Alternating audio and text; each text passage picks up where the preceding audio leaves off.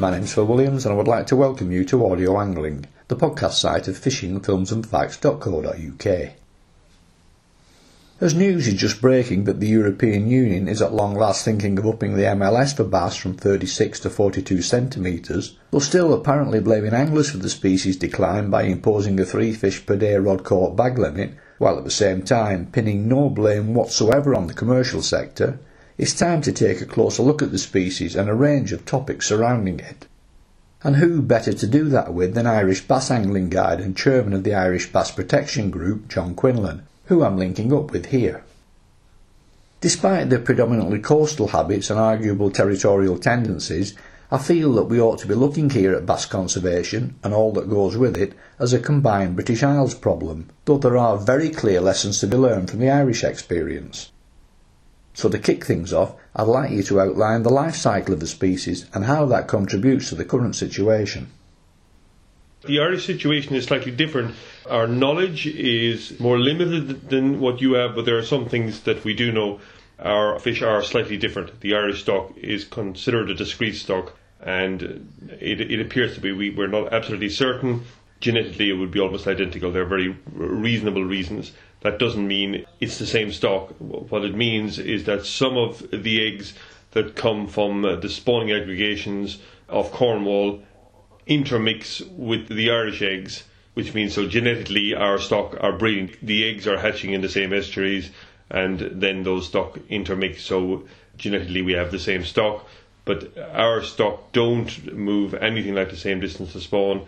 We don't know where they spawn for certain. Anecdotally we do, in that we catch bass that are dropping Milton eggs at the moment, actually, right now, even yesterday. And we also know that from some research that was done, I think as far back as the late 60s, early 70s, Kennedy and Fitzmaurice done some micro-trawling for eggs and found eggs that had only been shed within 24 hours in quite a few locations around Ireland, in Cremane, in Kerry, outside Cork Harbour, down around Wexford, and even as far as Dublin, and allowing for wind and tide and current. Those eggs, they couldn't have moved any more than a mile or two in that length of time. So it's reasonable to assume, based on that, and based on the fact that we catch spawning fish, that our fish spawn relatively close to shore. But exactly where, we don't know, we're not sure, which might be a good thing, actually, that we don't know exactly where they spawn. They tend to spawn later than the European fish, purely I think down to temperature, because we're just further north. If you look at when the bass spawn in the Mediterranean, it tends to be Christmas or early January. If you look down the Bay of Biscay stock would spawn in January, late January, and then the Northern European stock would be February, probably mid-February, peak time, late February even. And if you just allow for temperature difference, it's probably March up here. Surmising that based on where they are and based on when we catch these fish that are dripping eggs and milk. And spawning probably continues until May, I would think, here. Then after that you rarely catch fish. Some of the fish that we're catching right at the moment are quite lean, and they've obviously spawned very recently, I'd say. In fact, some of them, we had quite a big fish yesterday that seemed very tired. They didn't fight very well, and I don't know if that was due to the fact that he'd moved in from some spawning grounds or was tired from spawning. I don't know why, but he didn't fight like he should have. Our nursery areas, we have some quite large ones along the south coast. On the southwest coast, some quite small ones. Cork Harbour would be a big one. Wexford Harbour, particularly around Waterford as well, and Dungarvan. Unfortunately, we've only just started doing surveys of the small fish, of the O groups and the 1-year-olds. Last year was the first year. The last time they were done was at least 20 years ago. So we don't really know what's happening. And that is the big problem. We don't know whether we've got good or bad years coming through. Whereas at least in the UK, in France and in Europe, people are aware of what's coming down the line if there's a problem. One of the problems with bass is that because of environmental factors, certain years, very few eggs turn into fry, and very few fries survive to become small bass and then big bass. And that's purely down to a mixture, weather, wind, current. You need everything to come together. So you end up with some very strong year classes. Historically in Ireland, our successful year classes were probably less than anywhere else in Europe because we're so far north. So sometimes it could be one a decade, but because of warming sea temperatures, it has been over the last 15 years, and they haven't been that infrequent. We had a 1989 year class that there are very few of them left. That was colossal. Unfortunately, they're getting very thin. Those would be very big fish now, 14, 15 pounds plus, and not many of those left anymore. And then we had some of our year classes that are successful appear to be similar to the UK stock, but it appears right at the moment that we have a lot of 5-year-old fish that don't seem to be present in the UK at all. In fact, they seem to be almost completely absent, and we have lots and lots of them around. And for some reason, not really where they should be, not in the nursery areas at the moment, although they're just the last few days they seem to be disappearing. So hopefully they're moving back in after the winter. The nursery areas are, well, because all bass are protected in Ireland, the nursery areas aren't specifically protected like they are in the UK. There's no need to specifically protect them because you can't keep bass commercially anywhere. Commercial fishing has been banned since 1990, and anglers are obliged to not keep any more than 2 bass in a day.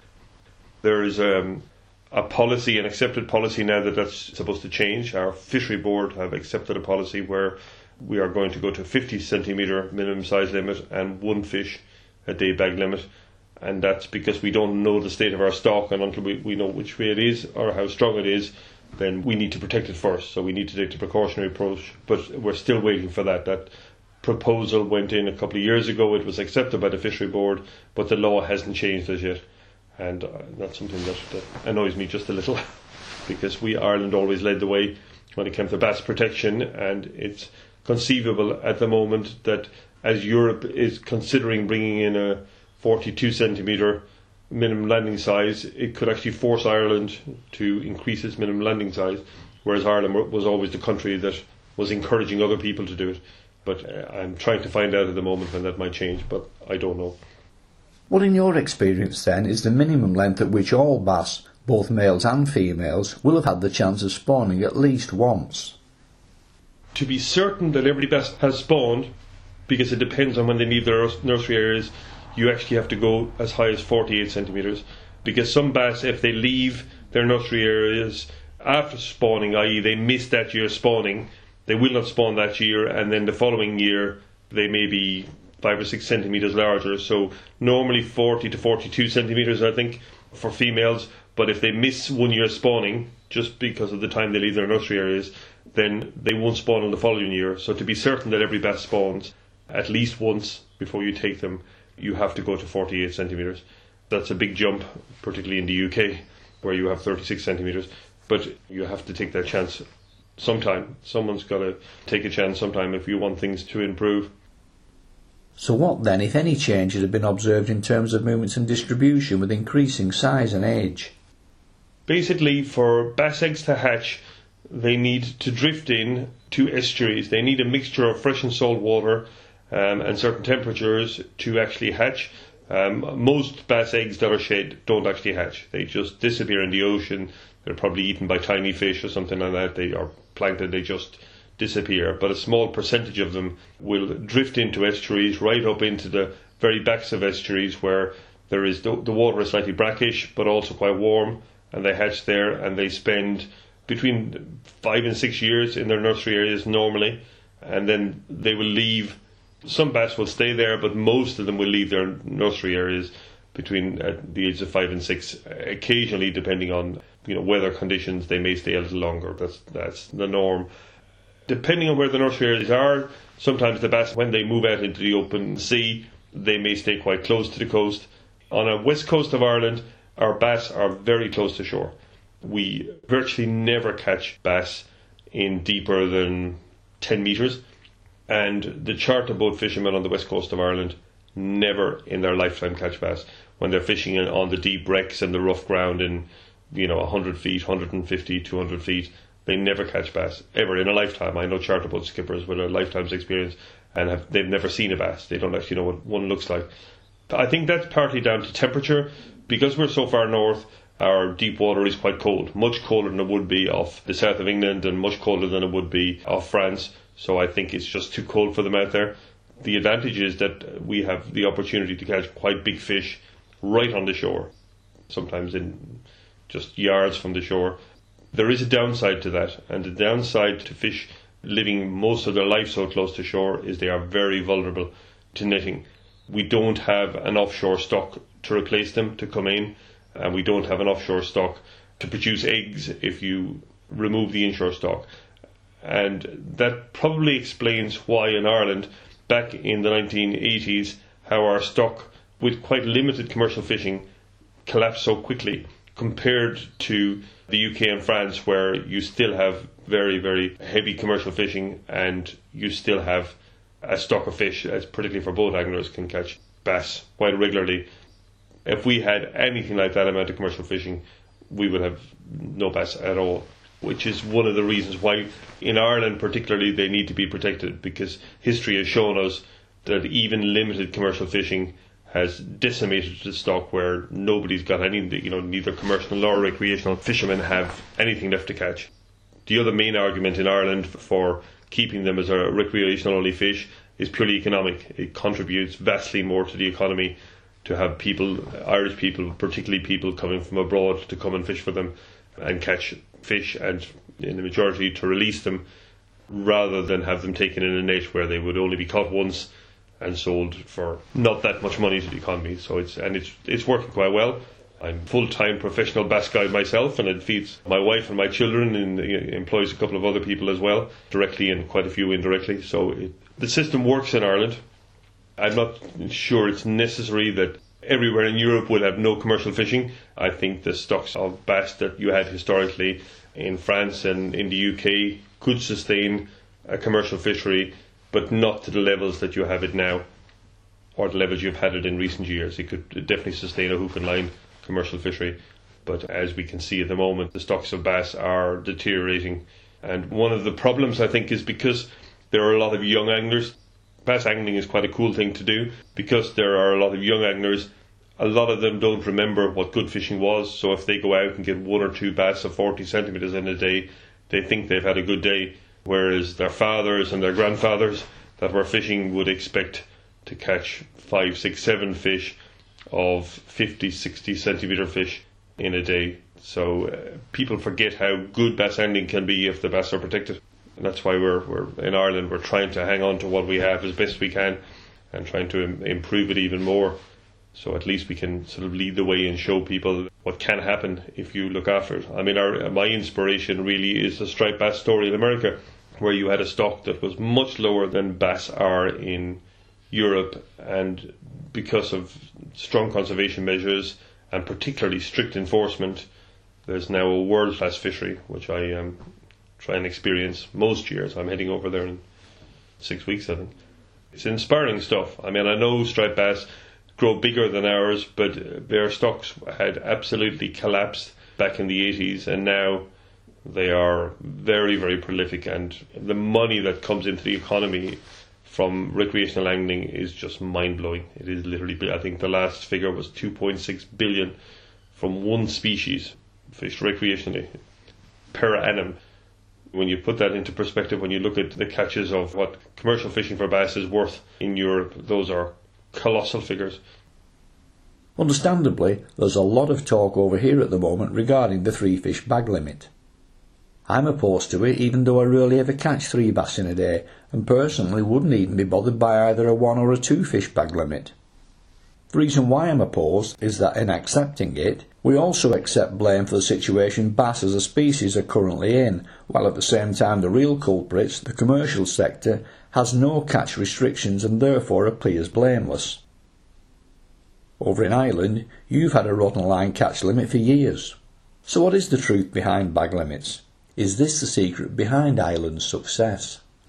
Probably the difference that we have in Ireland, and you're not going to solve this in the UK. If I release a bass, and today we released several bass, and we released quite a few yesterday, when we release a bass, we don't believe it's going to end up in somebody's net. So we feel good about it. We believe that that fish will swim off and hopefully spawn again, and hopefully in a couple of years we'll catch it.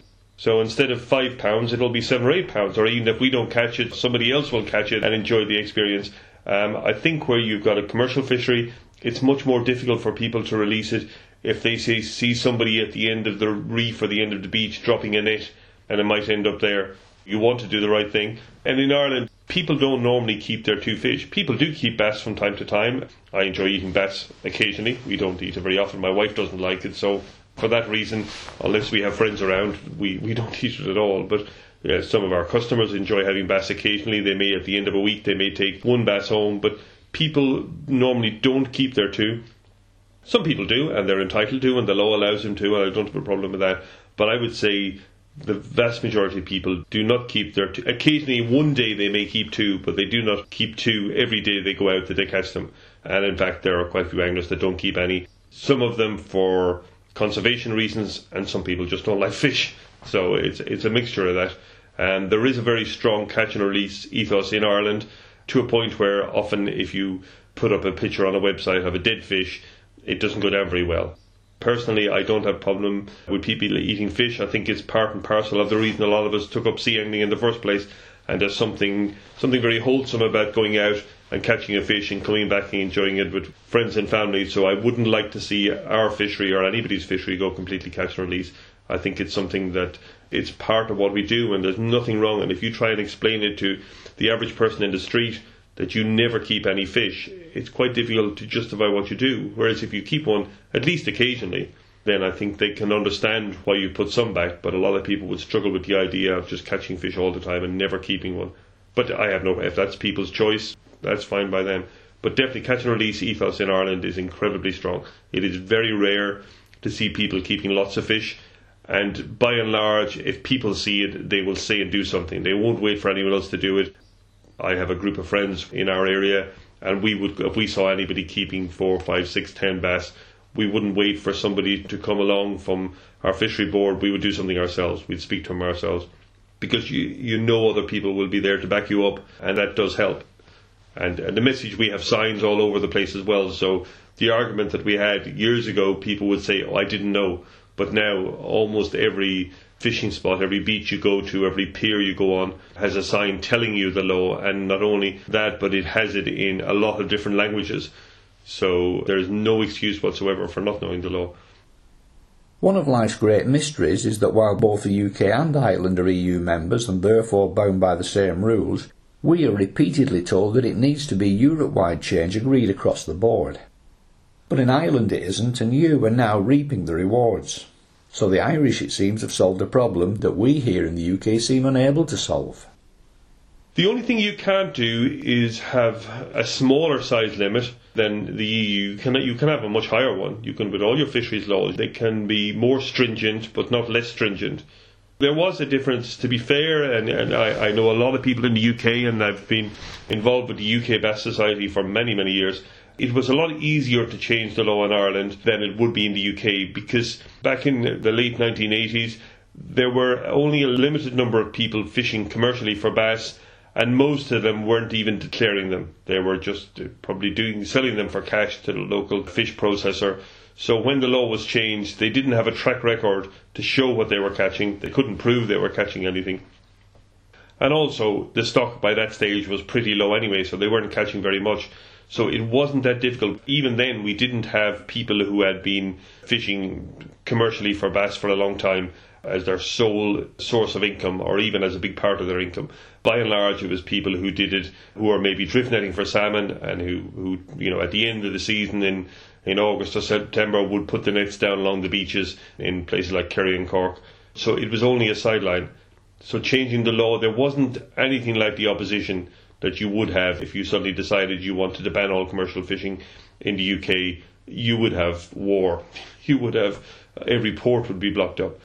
We didn't have that problem at all. In fact, when the law was changed, very little happened. For a long time, there was no effort to change the law for quite a few years. Now, there has been, in the intervening years, there has been quite a big effort to get the law changed. But each year that goes by, it's more difficult to change because there's nobody left that has made an income out of bass. Irish commercials haven't lost out on anything because they haven't had access to bass for, almost 25 years now. It's a long time. So it's not that difficult. I'm not saying it's easy. Sometimes commercial fishermen have access to our fisheries ministers much more so than recreational anglers, no matter how much hard we try. So it's easier for them to influence and to lobby But also, I think because we have something to hold on to in Ireland, it's always easier to lobby for something when you already have it. You just want to protect what you have. In the UK, where, particularly for a lot of shore anglers, they don't experience very good fishing, they know that they're going to have to wait a long time. We already have it. We want to hold on to it. We don't want to wait for it to happen. It's already here. We just need to protect it. So it's a lot easier to motivate. I mean, when I've tried to pull people together to write letters and send emails in the last couple of years when we needed it, a lot of people did. Hundreds and hundreds of people did, because they were enjoying their fishing and they wanted to hang on to it. What's the current state of play with bass populations throughout the rest of Atlantic Europe? Or is it already too late for them, hence their commercial fishermen's interest in exploiting what we still have? It's never too late, really. I think there's always hope. The one thing about most sea fish is they lay a lot of eggs. You don't need that many parent bass sometimes to give you, if all the environmental conditions come together, you don't need that many mature bass to actually give you an awful lot of small fish. If you are lucky enough to have a few good years in a row, okay, you've got to wait to get bass that we're interested in catching. They're probably 8 years plus, really. So it's quite a long time to wait for it. There are lobby groups in each of the countries, from the Mediterranean and the Atlantic coast, particularly in France. The commercial fishermen have very, very strong lobby groups, much stronger than the angling lobby groups. And it's a hard battle to fight. It really is. Maybe with the EU forcing things a bit, it might help. I'm not entirely happy with I'm not happy at all the way things have turned out. On one hand, it sounds great to have a potential 42 centimetre size limit and a 3 fish bag limit, but on its own, without measures to hold commercial fishermen back to reduce their catches, it's almost an irrelevance, really. When you look at the amounts of bass that were caught down right up against the Cornish coast last December, phenomenal catches of bass. The number of bass that will be saved by anglers being reduced to 3, because there are a fair percentage of anglers in the UK that put an awful lot of their fish back. Anyway, they choose size limits that suit them, and they keep just the occasional fish, and they will continue to do so. And it's only, I think, some of the charter boats where people would regularly catch numbers of fish, and I'm not sure. It's all very well bringing in these rules and regulations, but so far I don't understand where the enforcement's going to come from. I don't know who's going to take over that job. I think the people who already enforce your fisheries law would argue they're already quite busy, and throwing this on them, trying to watch every bass angler around the coast, is an impossibility. As an IFCA recreational representative, I asked our local Director of Enforcement if he would support moves to up the MLS locally as a bylaw from 36 to 42 centimetres, to which he replied that he would oppose it vigorously on the grounds of insufficient manpower. But how much extra work is there in stretching a tape measure an extra 6 centimetres when enforcement of MLS legislation should already be taking place? Yeah, I do agree with you. I wonder how much enforcement there really is, though. How many people have ever been checked for the size of their fish? What percentage of anglers have had their bag checked to see if they were under 36 centimetres? We have a lot of UK anglers come to stay with us. I've never met anyone, not a single person, but I'm sure it's happened sometime. I've never met anyone who's had their bag checked to see if their fish were over it. So people obey the law generally, by and large, in the community, whether it's to do with having insurance for your car or a licence for your telly. The majority of people, they obey the law anyway. So a fair number of people, they will obey that law. And if the 42 centimetre size limit comes in, people will adhere to that. But some won't. And that will make it even more frustrating for the ones that do, if they're out on a beach or on a reef and they see people killing small fish. Well, we're very proud of our legislation in Ireland, and personally I'm very proud of all the people that worked so hard to keep it when it was under severe pressure. We've always lacked enforcement because we have quite a long coastline and it is very difficult to keep an eye. We have the fishery officers whose job it is to enforce it already have to look after a lot of different species and are already under pressure, so it is a difficult thing for them to do. And we do get some enforcement, but it can never be enough, because you've got 24 hours in a day and it's quite easy to put a net down at 3 in the morning, and if you know exactly what you're doing, and take it up at 5 o'clock in the morning, and you can get 100 bass in it if you put it in the right place. And if you do that regularly, it will have an effect on a local stock. So enforcement is a problem for us. I think it's going to be a massive problem in the UK. But I mean, the biggest problem is, so far here we are now, and we're heading for May, and there's still no sign of the restrictions that are going to come on commercial fishermen. Okay, we've had the ban on pier trawling, but that's on a tiny handful of boats that operate for about 6 weeks. In the grand scheme of things, it's very, very little. It's the gillnet fisheries particularly that need curtailing in the UK, and I don't know when it's coming down the line. We're still waiting to see, and why it was considered a priority to bring in regulations for anglers first, I don't understand. That doesn't make sense to me.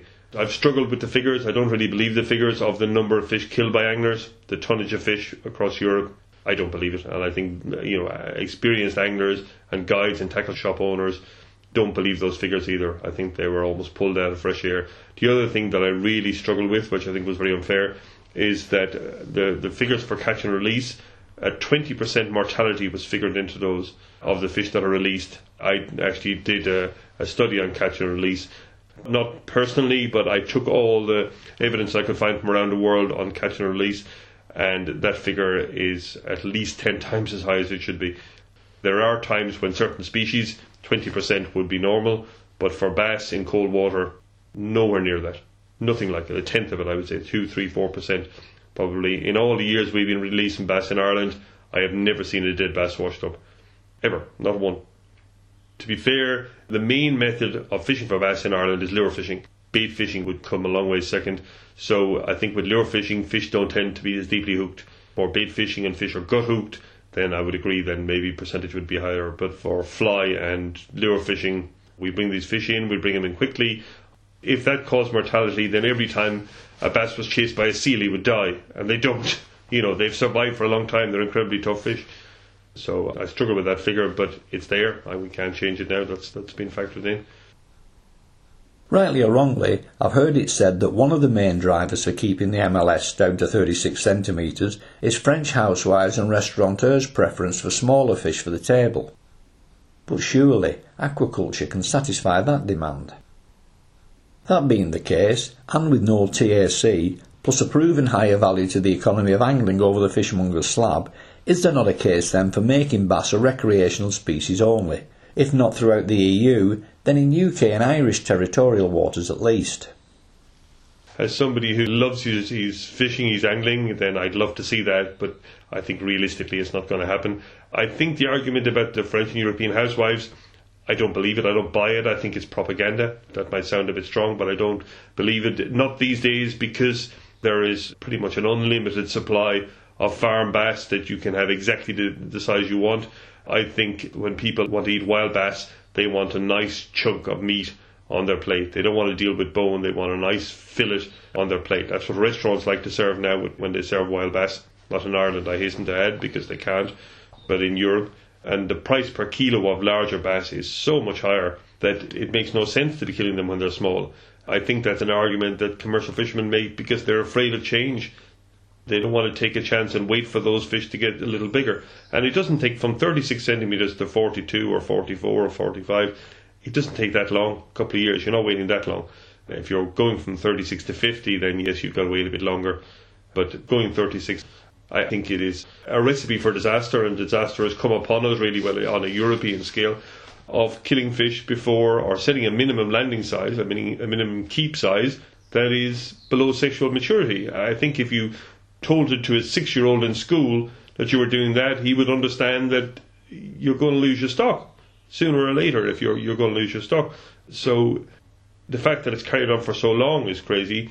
Hopefully it'll change, and somehow I hope there will be enforcement, and at least give the fish a chance to breed once. That's not too much to ask. In an ideal world, you want to breed them 3 or 4 times. The bigger they are, percentage of their body weight that turns into eggs is much higher, so they lay many more eggs. But at least if they spawn once, then there's a chance of your stock remaining some way stable. What then, from a political as much as a bass management perspective, does the future hold for the species? Well, I think we talked about striped bass briefly a little while ago. Things didn't change in striped bass until the stock collapsed. Despite the fact that we're being told the UK stock is about to collapse because you've had 5 bad year classes in a row where very few fish are surviving, commercial fishermen are still, in fact I think they had some of their highest catches last year. The catch went up by, to the top of my head, 15 or 20%. The January figures were very high again. A collapse needs to come to be seen. It is on the way. Scientists know it's on the way. The figures show it's on the way, but it hasn't actually happened. People are still able to go out and catch these fish. There were some massive catches in gill nets, as I mentioned, in Cornwall last December. I think if you have a collapse, then there's a better chance. What happened in the States, again, was that because the stock collapsed, commercial fishermen that fished for striped bass went out of business. There was nothing for them to fish for. And recreational anglers got their feet under the table or their foot in the door, and they never took it out. In fact, they pushed through the door, and now they own the room. The only hope, I think, in Europe for the species is actually recreational anglers, because I think history tells us that commercial fishermen, it's how they operate. They find a species and they target it as hard as they can. And like you say, there's no tack for bass. I personally don't see that as a problem, because if we look at the species that have a tack, they haven't done very well. Okay, cod stocks are making slight recoveries now, but most species that are under the tack and quota regime have struggled very badly. As a method of protecting fish, it hasn't worked very well at all. And I think particularly for bass, it would be a disaster, because it would actually encourage people, if you wanted to keep your quota the same from one year to the next, it would encourage people to catch more bass than would be economically viable in that year. If bass got to a level where it wasn't worth them going out, as it stands at the moment, they just, if there wasn't money in it, if they were using too much fuel and too much time, they wouldn't fish for them. If they were worried their quota would be reduced for the following year and the years after that, they would fish where it wouldn't be economically viable. So I don't think tack in any way is a way to protect bass. In fact, I could see it going completely the other way. I could see it doing a lot of damage. I think technical measures are the way to go, and better enforcement. Targeting fish when they're spawning, which I know was stopped this year, I hope it happens again, is a crazy thing to do. Even for other commercial fishermen to accept that. The one time of year when these fish come together to lay their eggs, to give us stock for the future, we target them. It defies any logic, any type of management at all. And I think targeting pre and post spawning fish, which happened as well, is crazy. I think the method of exploitation, I think for wild bass, if they're going to be fished for commercially, should be a hook and line fishery. Ironically, even though a very high percentage of bass are taken in gill nets in Europe, you never see a bass for sale on a fishmonger slab that says caught by gill net. They all say hook and line, and I would be interested to know where all the gill net and pear trawl fish go, because any time you look in a French supermarket or fishmongers, you'll see these bass hook and line caught. We'll say no more about that. I'll leave the rest up to yourself to work out how you think that happens. Now obviously, as a professional angler yourself, you have a vested interest in seeing bass as a species do well. Time then to talk about your life as an angling guide. How did getting that job come about? Well, I grew up inland, nowhere near the sea, in Ireland, in a place called Tipperary. My first fishing was in a little stream that ran near our house that was full of little brown trout, and that was at the age of probably 5 or 6, I think. Somebody bought my first rod at maybe 7, and I caught a few fish on a worm. But by the age of 10, I decided to get into fly fishing. There was a local river called the River Suir, which is quite a famous trout river, and it was fly only. If you wanted to fish it, you had to fly fish. It was as simple as that. You couldn't fish it any other method. So at a very young age, I started fly fishing, became obsessed. It's true to say. Every evening I would cycle off with my bicycle and the fishing rod tied to the handlebars, and I didn't even possess waders. I just had Wellingtons, and invariably I'd end up wading in to my nicky-nacky news because the fish would be too far away. I continued to fish for trout until I left Ireland and moved to the UK. There I fished mainly for rainbow trout. Still didn't start sea fishing. I tried a couple of charter boat trips, but caught a few cod. And then about 20 years ago I moved back to Ireland, but I moved right onto the coast in County Kerry, where I'm sitting now. And started off, well, I had already been doing some salmon fishing in Ireland before that, but I started doing quite a lot of salmon fishing here. There's some very good salmon fishing and sea trout fishing locally. Before I came here, some people that used to drink in a pub I used to run told me that Kerry was good for bass. I'd never caught a bass. I'd never tried for bass. And when I first came here, I used to go down to the beach near the house and cast out with a bar spoon, caught nothing. Those days there seemed to be nobody fishing, and the few people, the very occasional time I would see an angler, they didn't seem to be catching anything. So I kind of give up on the sea. I used to catch a few pollock and mackerel, but that wasn't too difficult. But I continued to fish for salmon and got to a point where I thought there mustn't be any bass here, because the few times I went down with admittedly very basic methods, I didn't catch. I hadn't a clue about tides and times. And then one evening, I came back from fishing, and a very well-known man called Malcolm Gilbert, who used to own Ammo Baits, had booked into our guest house. And he asked me, had I caught anything? I said, no. I said, are there bass here? And he said, well, in my opinion, it's some of the best bass fishing around. And the very next morning, we'd done something I'd never done before. We got up before dawn in the dark and went out fishing and fished through the dawn. And surprise, surprise, we caught lots of bass because we were in the right place. I was using plugs for the first time, which I'd never tried before. And over the next few years, Malcolm had been coming to Kerry since the 1960s, I think, for a long, long time. And I learned a hell of a lot. We've become very good friends. In fact, we're going striper fishing in a few weeks, and we've been many times together. And I basically gleaned every bit of information he had out of him over the years. I asked him 1,000 questions and learned an awful lot. He really was, when it came to my bass fishing, he was fabulous, really. He gave so much time and effort, and it really helped. But the big advantage I had is, whereas he was here for a couple of weeks at a time, I lived here. I lived right by some of the good spots, so I was able to go out every day if I wanted to, every day of the year. And for the first few years, I did fish almost every day. I mean, I just fished non-stop. Not always in the right place at the right time, but, you know, I learned just from the amount of time I put in. I learned. And then after a number of years, when I did become quite good at it and I was catching consistently, again, it was Malcolm who suggested, well, I could, because we had a guest house, and I used to take some anglers out for free. Just they would come along fishing with me. And Malcolm suggested, would I consider doing it as a business? And I did, and it started off quite slowly, but that was 15, 16 years ago now. And it's been my full-time job, well, for that length of time, really, and particularly the last 13 or 14. I do little else. I still do a little salmon guiding and sea trout, and we had some nice pollock today as well, but bass would be the cornerstone of what I fish for.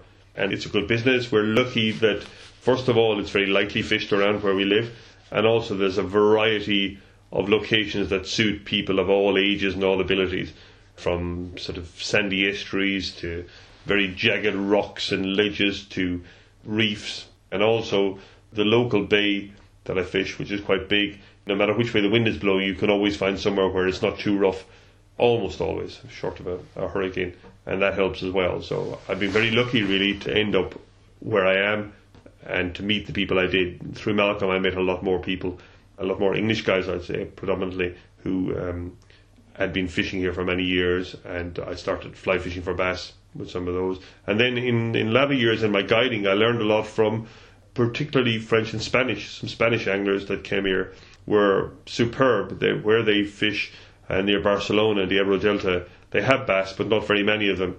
So to catch bass, they had to be very, very good. But when they came here, where bass were relatively plentiful, they had some stunning successes, and I learned a hell of a lot. Even though I was being paid to guide for them, I learned a lot more from them than they learned from me.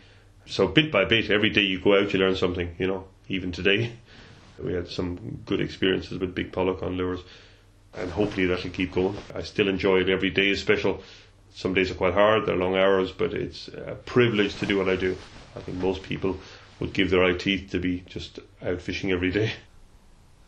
So you fish with bait, and currently you fish with lure and the fly. Which out of those, in your opinion, is the most productive? Lure fishing is probably more productive than fly, although we did have a few days recently where the fly outfished the lure. And I think really soft plastic lures have transformed. It allows us to fish in places where you just couldn't fish before, in really shallow water where there's rocks and weed, and any normal hard plug would just get snagged up. So we fish weedless soft plastics with the hooks inside them, often with little or no weight, and it does transform the fishing. It is places that you couldn't fish with bait, you couldn't fish with anything, you can catch bass. And I suppose that's been the big change, really, since I started doing that. The catches went up a hell of a lot. I do bait fish myself, and with one or two friends of mine. For guiding, I don't do much bait fishing because people can do it themselves, really. We don't get many. We get one or two in the spring, and one chap that's our last customer of the year, normally in November, that comes, and we'll do a bit of bait fishing together when he comes that time of the year. But it's I would say lure fishing maybe 80% and about 20% fly fishing. So soft plastics, I think the fish minnows and some of those, they are very, very good. Some soft plastics just look so realistic in the water that the bass don't have that much of a chance if you can find it. The interesting thing is, though, that the single most important thing in bass handling is the same as it's always been. You've got to find the fish.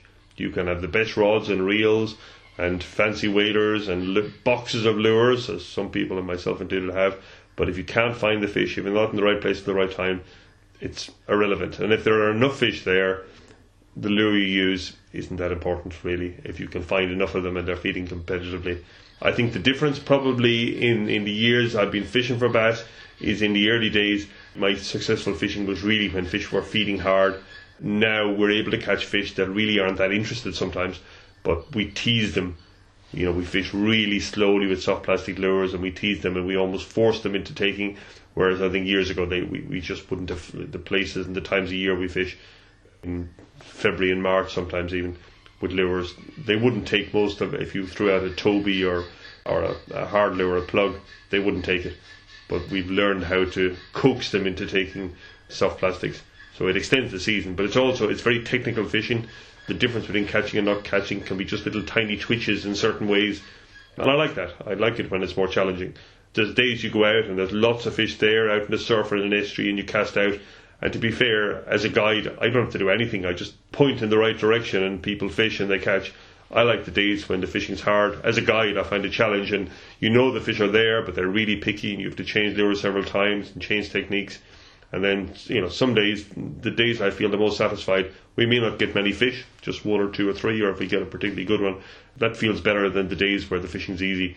For me, for the customer, I think they're quite happy catching a lot, but personally, the challenge is sometimes finding a fish when the tides are bad and the weather's terrible and the water's coloured. That's the real challenge, and that's what keeps me going, I think, the hard days.